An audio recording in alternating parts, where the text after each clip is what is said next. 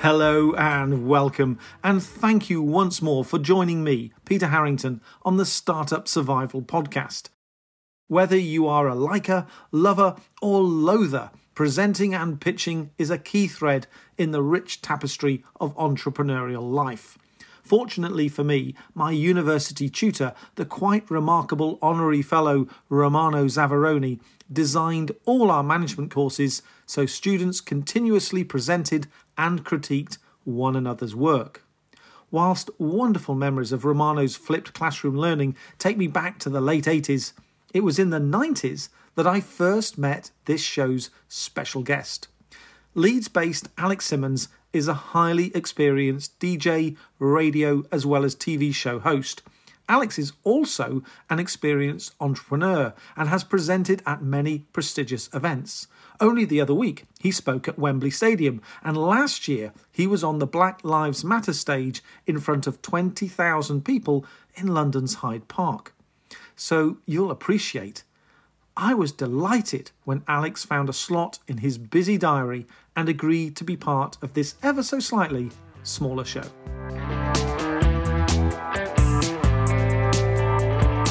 Now, before Alex joins us, let's take a moment to consider why being able to pitch and present effectively is such an important skill for entrepreneurs to master. Many startups engage in pitching competitions and investor pitches months before their business even gets off the ground. Post-launch, entrepreneurs are often involved in sales pitches and later staff presentations.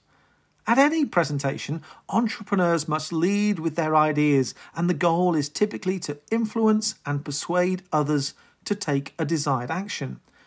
Good leaders, good presenters, generate followers. To win people over in their hearts as well as their heads, presenters must craft succinct messages. Clarity, coherence, and research-backed content builds confidence as well as trust. Knowing what to say is as important as knowing what not to say. Then there is tone, pace, and style, and these issues always require careful tuning in line with different audience preferences. Presenting well is a challenge, and many people dread the prospect of talking in public, and as a result, many avoid the perceived nerve-wracking, painful ordeal. But if you fear stage fright, or not getting it quite right, then this podcast is for you. What Alex is about to share will help and hopefully inspire, possibly beyond all expectations. Alex Simmons is a communication and presentation specialist. He's honed his skills over many years and has presented to thousands upon thousands of people all over the world. Always in demand and with a unique journey that's taken him from chancy clubs to celebrated stadiums, Alex is the perfect guest for this episode. So, without further ado, Alex Simmons, welcome to the Startup Survival Podcast. Thanks, Peter. It's a pleasure to be here, and I'm hoping over the next half an hour or so I can share some of my experience and maybe leave a few tips for people to become better presenters, because it can be learnt without a doubt. Alex, listeners should know we first met 22 years ago at the Young Enterprise National Finals held at the Savoy Hotel in London. HSBC's CEO had just presented, and then you stepped up and completely blew the 500-strong audience away with your highly engaging delivery and clarity of message. Just how old were you back then, Alex? I was a mere 17 years young, and I remember being there. I don't remember exactly what I said. I remember having an amazing experience at Young Enterprise. If I can just give people some context, all presenters that evening used scripts and all received mild rounds of applause once their words wound up. But you were so different. I was sat at a table at the back, and I remember people looking at each other, their mouths agape in awe. People were captivated. You engaged the room like no one else. How do you think you did that? I think the first thing I'd always say is speak from the heart, because I spoke about my experience of life, my experience of Young Enterprise at the time. And because I'd had such a great journey with Young Enterprise, I had so much passion for the project, that it had literally saved my life. God knows where I'd be now if I hadn't started my own business at 16 years old. It has shaped who I am today, who I've become. I had raw ability, but I had no direction. I had some good people in my life and some questionable people in my life. But going into that environment and understanding that as a young man who probably was from a tough area with little opportunity in certain aspects, it opened my eyes to the opportunities of business, of picking the right choice, and also working hard. I've worked really, really hard at Young Enterprise. I'd got it wrong. I'd made mistakes. I'd lost money, but I'd worked hard, and the actual value was in the experience and the failure. The failure was the value. And talking about that, because I'd lived it, I'd walked in those shoes, I just found it quite funny to remember and just recite some of the mistakes I'd made. And I think people had obviously everyone's been through that journey. You know, when we make mistakes, if you don't laugh, you'd cry. I really believe that, and there's nothing wrong with talking about your experiences. And some of the most successful podcasts are the ones where people talk about the failures, because we warm to those people. And I, as a young kid, I didn't realise what I was doing at the time. I never had any training. I just got up and spoke from the heart because I'd had such a great journey. And it really was the start of a career that I've had a lot more failures. I've so many mistakes, so much learning, and I'm still learning today. Now, Alex, you've shared how Young Enterprise introduced you to business and delivering presentations, and over the last 20 years, you've also gone on to host your own radio and TV shows and have presented to huge audiences as a professional DJ. In your opinion, are excellent presenters born or made? I was a confident kid who was great at talking to my friends, talking to people. I never had any hang-ups. Presenting is very different. Presenting is an art that some people might find it easier to talk in front of people, but it doesn't mean just because you're confident you're going to do it well. To do it well, it's all about practice. It's all about training. It's all about, research, insight. There's so many factors to becoming a good presenter, and it is 100%, I would say, down to hard work over talent. Talent is based on confidence, and if you've got a naturally good voice, I've got a very thick Yorkshire accent. I'm a proper Yorkshire lad, and now I'm talking in this mic with a radio voice, which I've honed over years and years, and I like to keep a bit of my Yorkshire accent with also being able to speak clearly so anybody can understand me. Now, that's taken years. Now, anyone out there, please don't be thinking that I'm any kind of finished article, because I'm still on the journey. If you're just starting out, if you're wanting to become a presenter, believe me, you can do it through just hard work and practice. Okay, now you mentioned the words journey and practice, Alex. To help listeners understand what you mean, I'd like to explore your history in a little more detail and how you've learned and changed through hard work. So, going back, am I right in thinking that you went on to back up your Savoy presentation skills with some music industry training?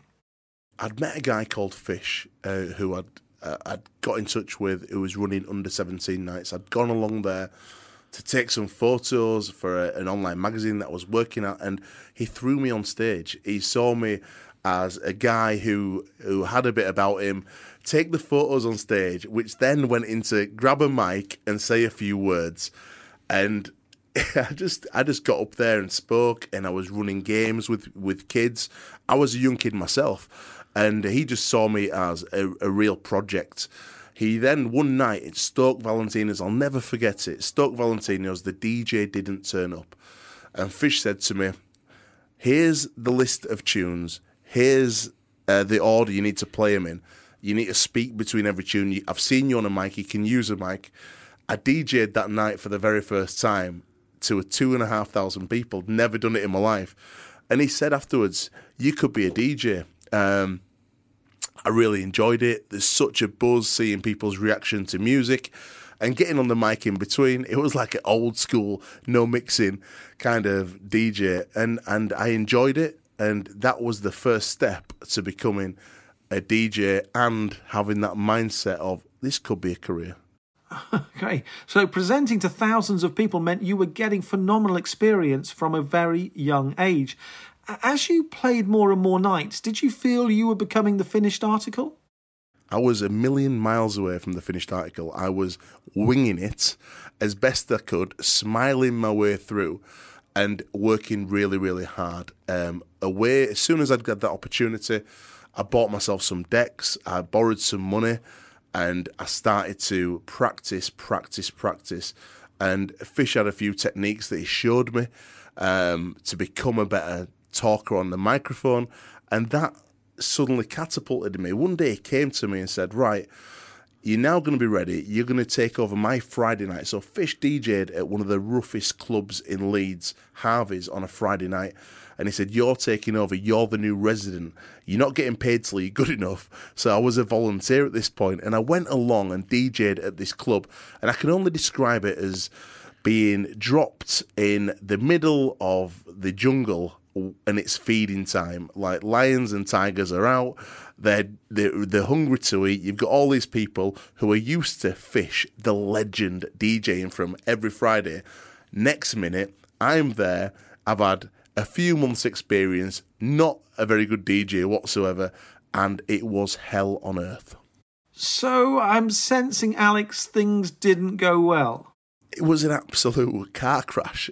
5 weeks in, honestly, I turned to Fish and said, Fish, I love doing the kids' nights. Thanks for the opportunity for DJing out. Bearing in mind, I'm not old enough to be in the clubs. I'm still just before my 18th birthday, and I'm like, really appreciate the opportunity. I can't do it anymore. I'm not good enough. I'm getting loads of grief.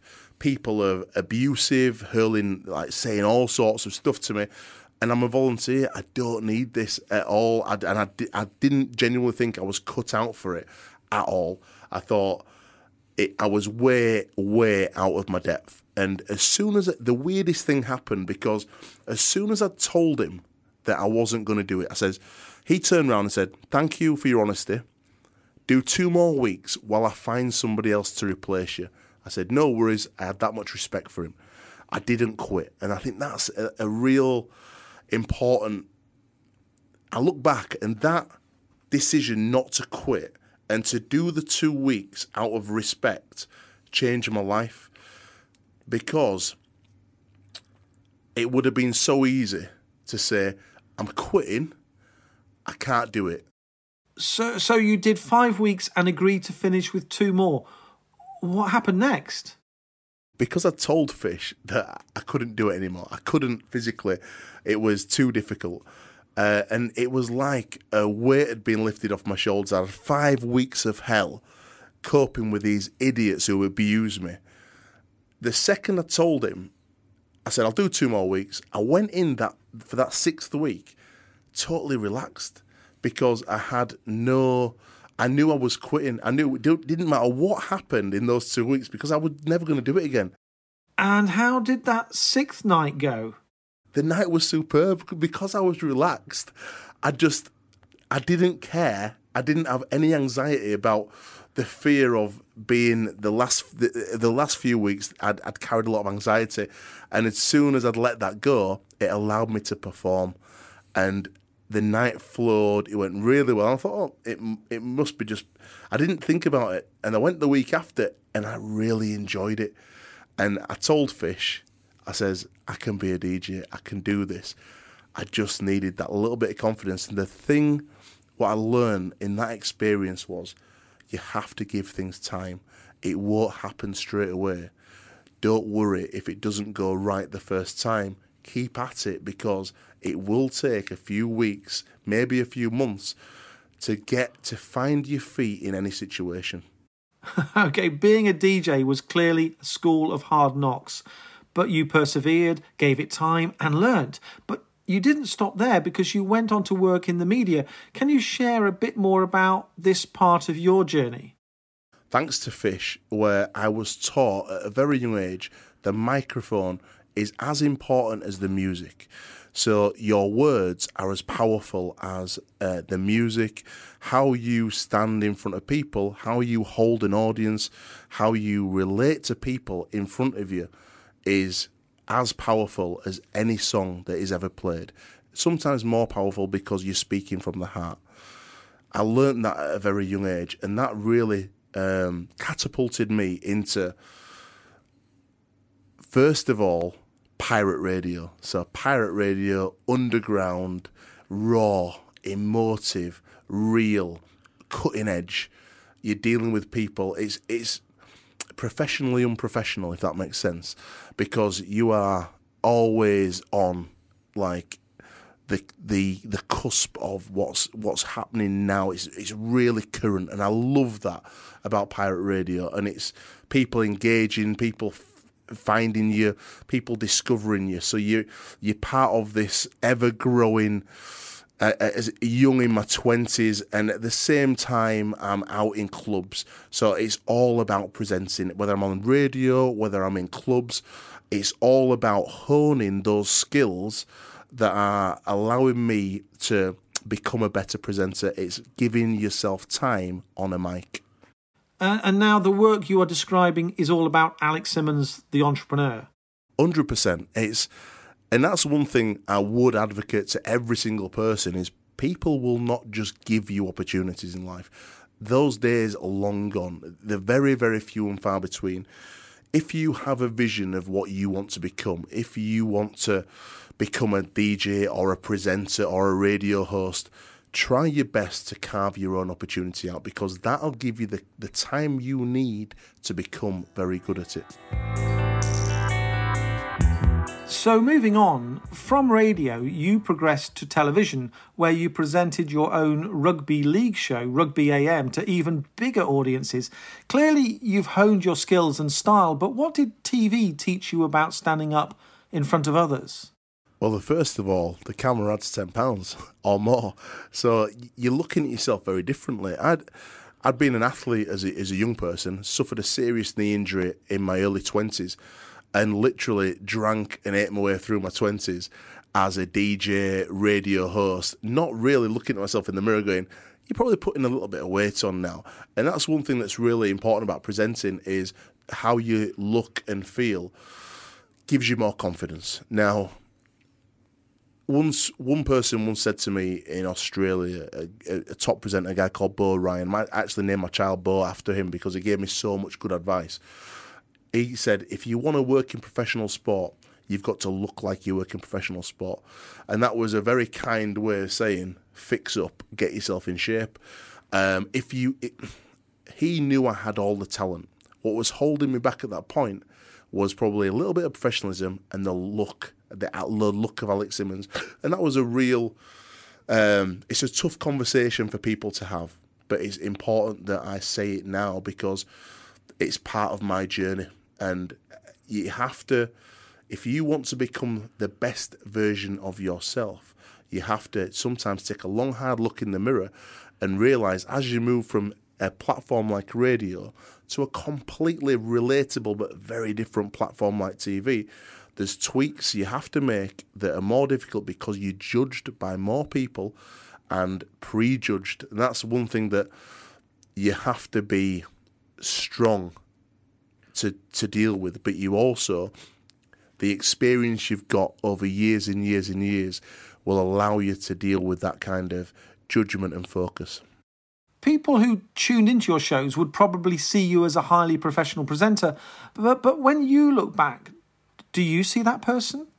My journey was difficult because I was going from being a top professional DJ, so I was in environments that weren't conducive to being a radio presenter and a TV presenter, and to grow into the right kind of shoes and to go from DJing, which is an environment of partying, drinking, being here, there and everywhere, late nights, TV presenting and radio presenting is early mornings, professional. It's a different tone.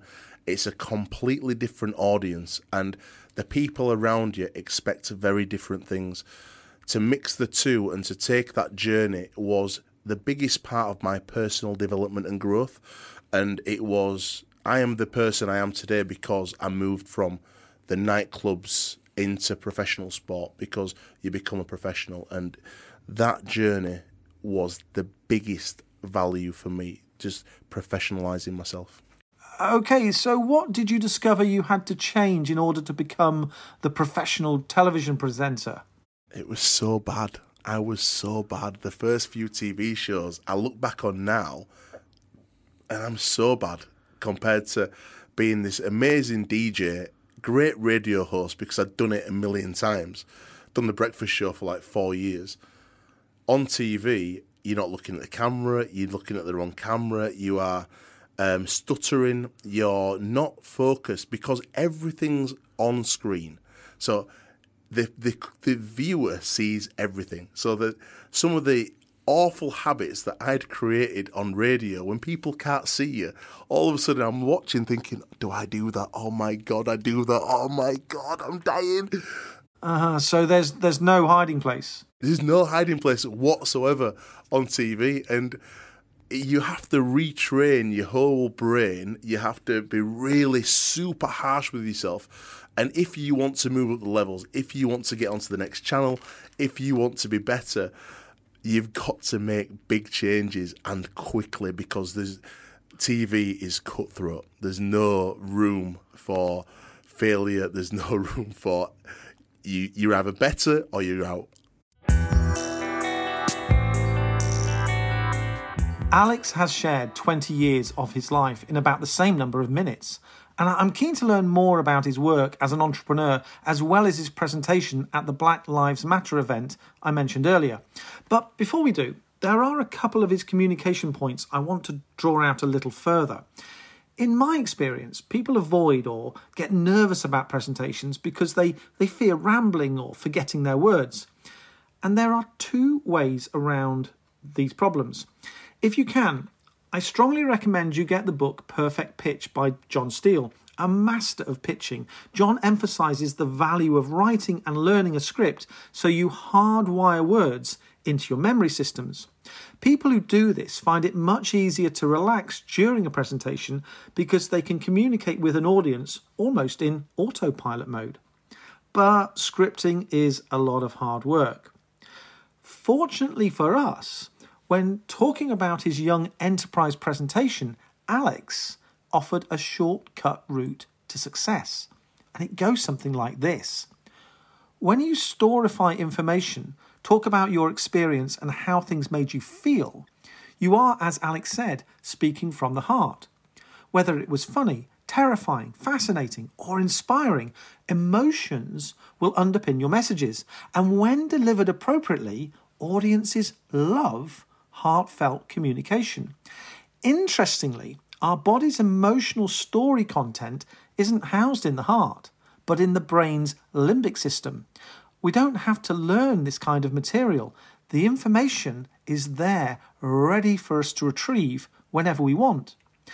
By contrast, if you decide to present logical, cold, hard data and factual information, you have to fire up and rely on the standard memory systems, typically residing in the brain's prefrontal cortex. Information housed in this part of the mind is much harder to retrieve. So to get around this problem, presenters often make the big mistake of creating and using slides drowning in text. Whilst presenters may love reading text-heavy slides, audiences typically find them dull and confusing and quickly switch off. Yet, the most important people in any presentation are those people in the audience. If you remain unconvinced about the power of your limbic system, go and try out this exercise on your own or with a critical friend you can trust. Simply talk about a really happy event in your life or something that scared or fascinated you. You'll find you won't need any notes and you'll speak with eloquence, passion and poise. So let's get back to Alex so he can share some presentation top tips and fundamentals in a bit more detail. Alex, it doesn't matter what environment we find ourselves in, our voice is a key part of communication. How important is knowing how to use our voice? Projecting your voice is the key skill when presenting. And when you're first starting to learn to be a presenter, it's how you communicate one-to-one or one-to-many. It's about how people listen to your voice when you stood in front of them and they believe what you say, right? A technique that I was given by Fish back in the day was, and it sounds crazy, but it actually works. The Yellow Pages was a book with all adverts from different businesses as a kid growing up. And the tip was, Fish said, you have to go through the Yellow Pages and make it sound interesting. So it might be down at Bob's grocery store, 321 Leeds Road. And you had to do it in your DJ voice. And the DJ voice back then was accentuated because you are trying to create a character to present. And this is, you've got Alex Simmons, the person, and back then it was DJ Simo. DJ Simo. I went on to be Alex Simmons, but DJ Simo back then. So who was DJ Simo? Who is this alter ego? How does he sound? And that's where you hone your but believe me, when it started, I was terrible. But the time you put in to the practicing techniques like the Yellow Pages is where you'll start looking in a mirror, literally stand in a mirror, get your Yellow Pages out in front of you, and try and make the business sound interesting. You've just mentioned practice there, Alex. How valuable is practice for anyone wanting to be a great presenter? It is everything. There's no, out of every tip I will give you, practice is the one thing that will turn you from an enthusiast into a great presenter, somebody who has an idea of being a great presenter to somebody who will become a great presenter. And there's the 10,000 hours theory, where if you practice something enough for 10,000 hours, you become an expert. I like an alternative one. I've been involved with professional rugby league, and I was 80 minutes in a game, and in a week, there's 10,080 minutes. And how you spend those 10,000 minutes is directly related to how you perform in those 80. And linked to practice is the issue of preparation. Do you have any preparation tips? Mental, physical is so important, because if you are mentally right, physically right, so you've had the sleep, I cannot tell you how important sleep is before you present. Make sure you get an early night. Make sure you get some food in you so you've got some energy. All these things will take away the nerves. But go into detail. Know the people you're going to present to. That's great. Now, your answer brings me nicely onto the next subject, something which has been mentioned a few times already. How important is it for people to research and know their audience? Knowing the audience is key. If I'm presenting to a room full of kids, you take yourself to their level. You need to be relatable. So relations and making your voice, your introduction relatable. So if you're presenting to a room of, 40-year-old women about a conference or whatever it might be, walk into Whitney Houston, walk into a tune they're all going to know, they're all going to sing along to, and put a bit of walking music, get them singing along, get them comfortable, get them ready to listen to you and be prepared. And it's all about knowing the audience. And one little tip I can give you nowadays, we're in Facebook world, we're in LinkedIn world. I presented to a big organisation, and I'd been given the list of the people I was presenting to. So I went onto their website, I found them, and there was bios on there. And one of the guys I was presenting to was a massive Northern Soul fan, and I had to produce a video about the subject I was trying to get over the line, which was a big piece of work, a couple of years of worth of work, and I knew a massively famous Northern Soul DJ from my DJ world. So I walk in the room to present. I put my video up. I know that the content is right because I've done the research into the people I'm presenting to. 2 women and a man. The women are great, really open, fantastic. I find it really easy to communicate with women because normally they're better communicators. He wasn't interested whatsoever. The second he saw this Northern Soul DJ, it was computer on, it was in the room, it was engaged. The preparation I'd done for that meeting made sure I won that pitch. That's a great story, Alex. And as you spoke, I realised there was something else I wanted to get your opinion on. You mentioned projecting your voice earlier, but how important is the issue of tone? Tone is the difference between people believing you and people buying into you. 2 very different things. People can believe and like you, but to buy in, they have to be ready to walk the path with you. Tone gets you there.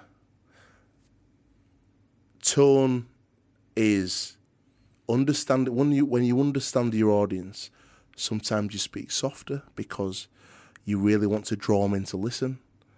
Sometimes you're confident and you project because you know that you're right and they're going to be in this with you. They want to be excited. So you start talking like this. You've got your hand gestures. You can be open and open your arms up, or you can really softly draw them in. And you've got to know the right person for the right time. Yes, that makes complete sense, Alex. Now, off air, you said how working and understanding an audience, as a DJ, for example, also involved another type of tone. Can you say a bit more about this? Peaks and troughs. Everything is peaks and troughs. When you are presenting, you're taking people on a journey. You can't just go at one level all the time. You've got to use the event or the presentation. You've got to slow it down in places. You've got to speed it up in places. You've got to get them high. You've got to get them low. You've got to bring them in to your vision, and you've got to make them feel it. To make them feel it, they've got to go up and down with you. They've got to ride the wave. When they're riding the wave, and because you get to a place of flow, when you're in flow is a really, really hard thing to achieve. It's some days you just know. I've done DJ sets, I'm like, you're not thinking about it, you're just going through it. You're living in a moment of total flow, and you don't realise you was in it till the end, and you only ever get in it by getting all the little bits right first, and then you're into flow. Yeah, flow. Yes, completely endorse what you were saying there. And another small but oh so important point I want your take on, Alex, is the use of the pause, or rather silence. Silence, the old adage is silence is golden. I never understood that till I had difficult conversations. Difficult conversations are where you're speaking about subjects that are close to people's heart, that are really tough to talk about. I became a diversity expert over the years. Diversity, being a head of diversity for a large organisation, you have to have some really difficult conversations. And silence allows people to fill in the blanks. So you purposely leave a pause when you want people to think about their reaction and their feelings to the subject matter, because when people fill in their own blanks, it draws them into the conversation, and you've got to use it at the right length without you losing the flow of conversation. You've got to know how long to pause for and when to do it, and it's all about practice. The way you made that point was excellent. You've brought so many of the component parts of top quality presenting to life and demonstrated how people can use them to best effect. You've also just mentioned, Alex, your work with diversity, and I want to come on to that. But before I do, can we explore a couple of final points, as I'm keen to get your thoughts on the issues of structure and time? Having a structure and a plan and a vision and ultimately a call to action. Without those things, you're just a waffler. You're just somebody who's going to go out and just chat without any direction or any purpose. To plan, an idea without a plan is just a dream. You have to have a very clear structure of where you want the conversation to go, because you will sometimes, when you're speaking to people, especially with kids, you can go off on a tangent. People can speak over you. Anything can go wrong. The mic can fail. Anything can happen. Without a plan, without a structure, you've got a point to get back to start again, to feel comfortable, and to give you that security that you can always rescue the situation. That's great, Alex. And finally, why for you is the issue of time so important? I think time's really important because, you have to take your time. It takes years and years to refine the skills to be a good presenter. Please don't think it's going to happen overnight. Enjoy the journey and take your time. Put the time in. Really put the time in. If you want to be great at it, practice, practice, practice. And for me personally, one of the first things you asked me was, do I get nervous? And I said no, and that might be because I've never really suffered with nerves, and I can put that down to my philosophy on time. And just hear me out, Pete. We've been speaking for an hour, and this will be edited down to 30 minutes. I understand that. But in that hour, it will be over in an hour. So I know whenever I go into any situation, whether it's a pitch, whether it's on stage at Wembley, wherever it is, I know that in X amount of time it will be over. So I don't worry about I don't let the anxiety come into it. I think, well, it's over in an hour anyway, so I'm just going to do the best I can do in that hour. I don't let fear be my master. I allow time to be my master, if that makes sense. Well, Alex, as with so many guests, I have learned as I have listened. It's been a real treat to be able to spend time with you. But before we go, I mentioned earlier that you spoke at the Black Lives Matter event in 2020 in Hyde Park. Can you share a little bit more about that experience? George Floyd died on the 25th of May. Really tough for any person of colour. It threw up so many feelings. At the time, I'm working day to day in diversity, so it really fell on my toes, especially being the operations director of Jamaica Rugby League, which is the only all-black team in the world. So there was a lot of anxiety, a lot of issues within the team and how they felt and around that time. And I was invited to speak at Black Lives Matter, 20,000 people in Hyde Park. Some of the greatest speakers around on the day. I was given a 10-minute slot and ended up being on stage for 25 minutes. And the difficult thing that I had on that day was I was following some great speakers. Arthur Franz MBE, arguably the most influential, important black person in the history of Leeds. He brought the carnival to Leeds. He changed the culture and the fabric of a city. He comes on stage, militant, talking facts, hard facts. Everyone respects and loves Arthur Franz. Everyone's on board with him straight away. He's followed by Khadija Ibrahim, one of the most talented artists and poets. She comes on, and these people are giving me lessons in presenting before I have to follow them. Arthur Franz talks about it's a lesson in being direct, being strong, believe in your opinion. Amazing lesson in how to present. Khadija Ibrahim comes up and reads a passage, a poem that she'd written. Succinct. She did not waste a breath, not one word. Every single word had impact. It was a masterclass in 10 minutes of less. It was 5 minutes of beauty. And she had every single person bought in. Chris Purdy, MBE, the youngest guy to get an MBE, I think, ever. He comes on stage, he's this little guy, but he's a professional speaker. He goes around the world speaking on really difficult conversations around race. He's an amazing speaker. He goes up right before me, 20,000 people, stands on stage, does not say one word, just raises his fist. 20,000 people raise the fist, and I'm like, that's so good. He just brought every single person together.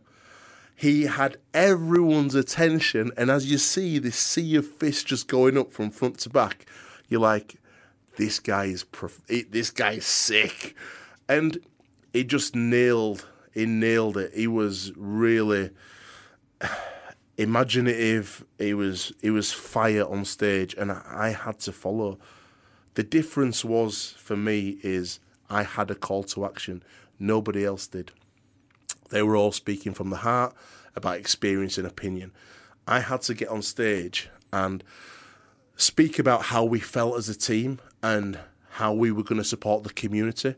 But we also had to tell them that Jamaica were playing the World Cup, and it's an opportunity for them to get behind the team. And it's really important that as a community, as a people, we come together and support each other. And I had a call to action. So you can't miss an opportunity to sell. You cannot miss the opportunity to bring people together and to get them on board with your journey. And even at the most difficult time, at the hardest conversation, you have to find a way to bring people together in the right way and share your story. It's all about how you share your story. Alex, great story, and what a way to conclude our time together. I am so grateful you agreed to be part of this show, and I know so many listeners will really appreciate your insights. But sadly, we're out of time. Thank you for being such a great guest. Thank you so much for having me. I love the series, and many blessings and continued love for you and your family, Pete. Look after yourself.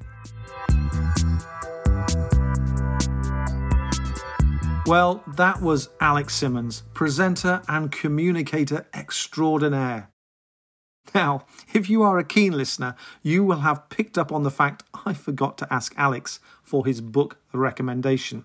If you remember, I'm now supposed to task my guests with this responsibility. Anyhow, I went back to Alex and sought a suggestion, and he thought for a moment. And then he recommended the Yellow Pages, or any business directory. Get people to practice using their voices, he said, so that even the dullest information can sound interesting. Well, that was a recommendation I never saw coming.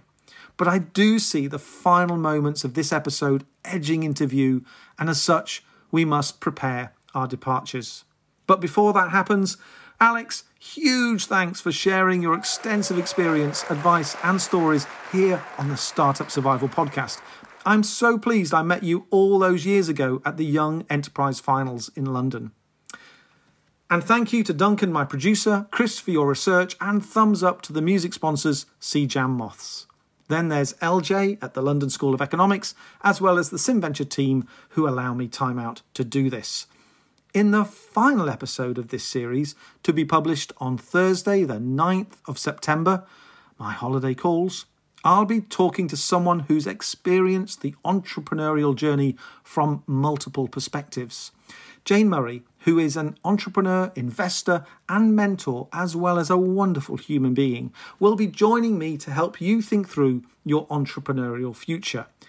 If you seek guidance as to where you are headed on your journey, this finale is not to be missed. Until then, Your podcast feedback is not just welcomed, it's needed. Share what you really like and let me know the truth about what needs to be improved. And of course, whatever your listening channel of preference, please remember to rate, review and subscribe. So until we reunite for the very last time in this series, let me say my goodbyes. My name's Peter Harrington and this has been your Startup Survival Podcast. Go well, stay safe and thank you.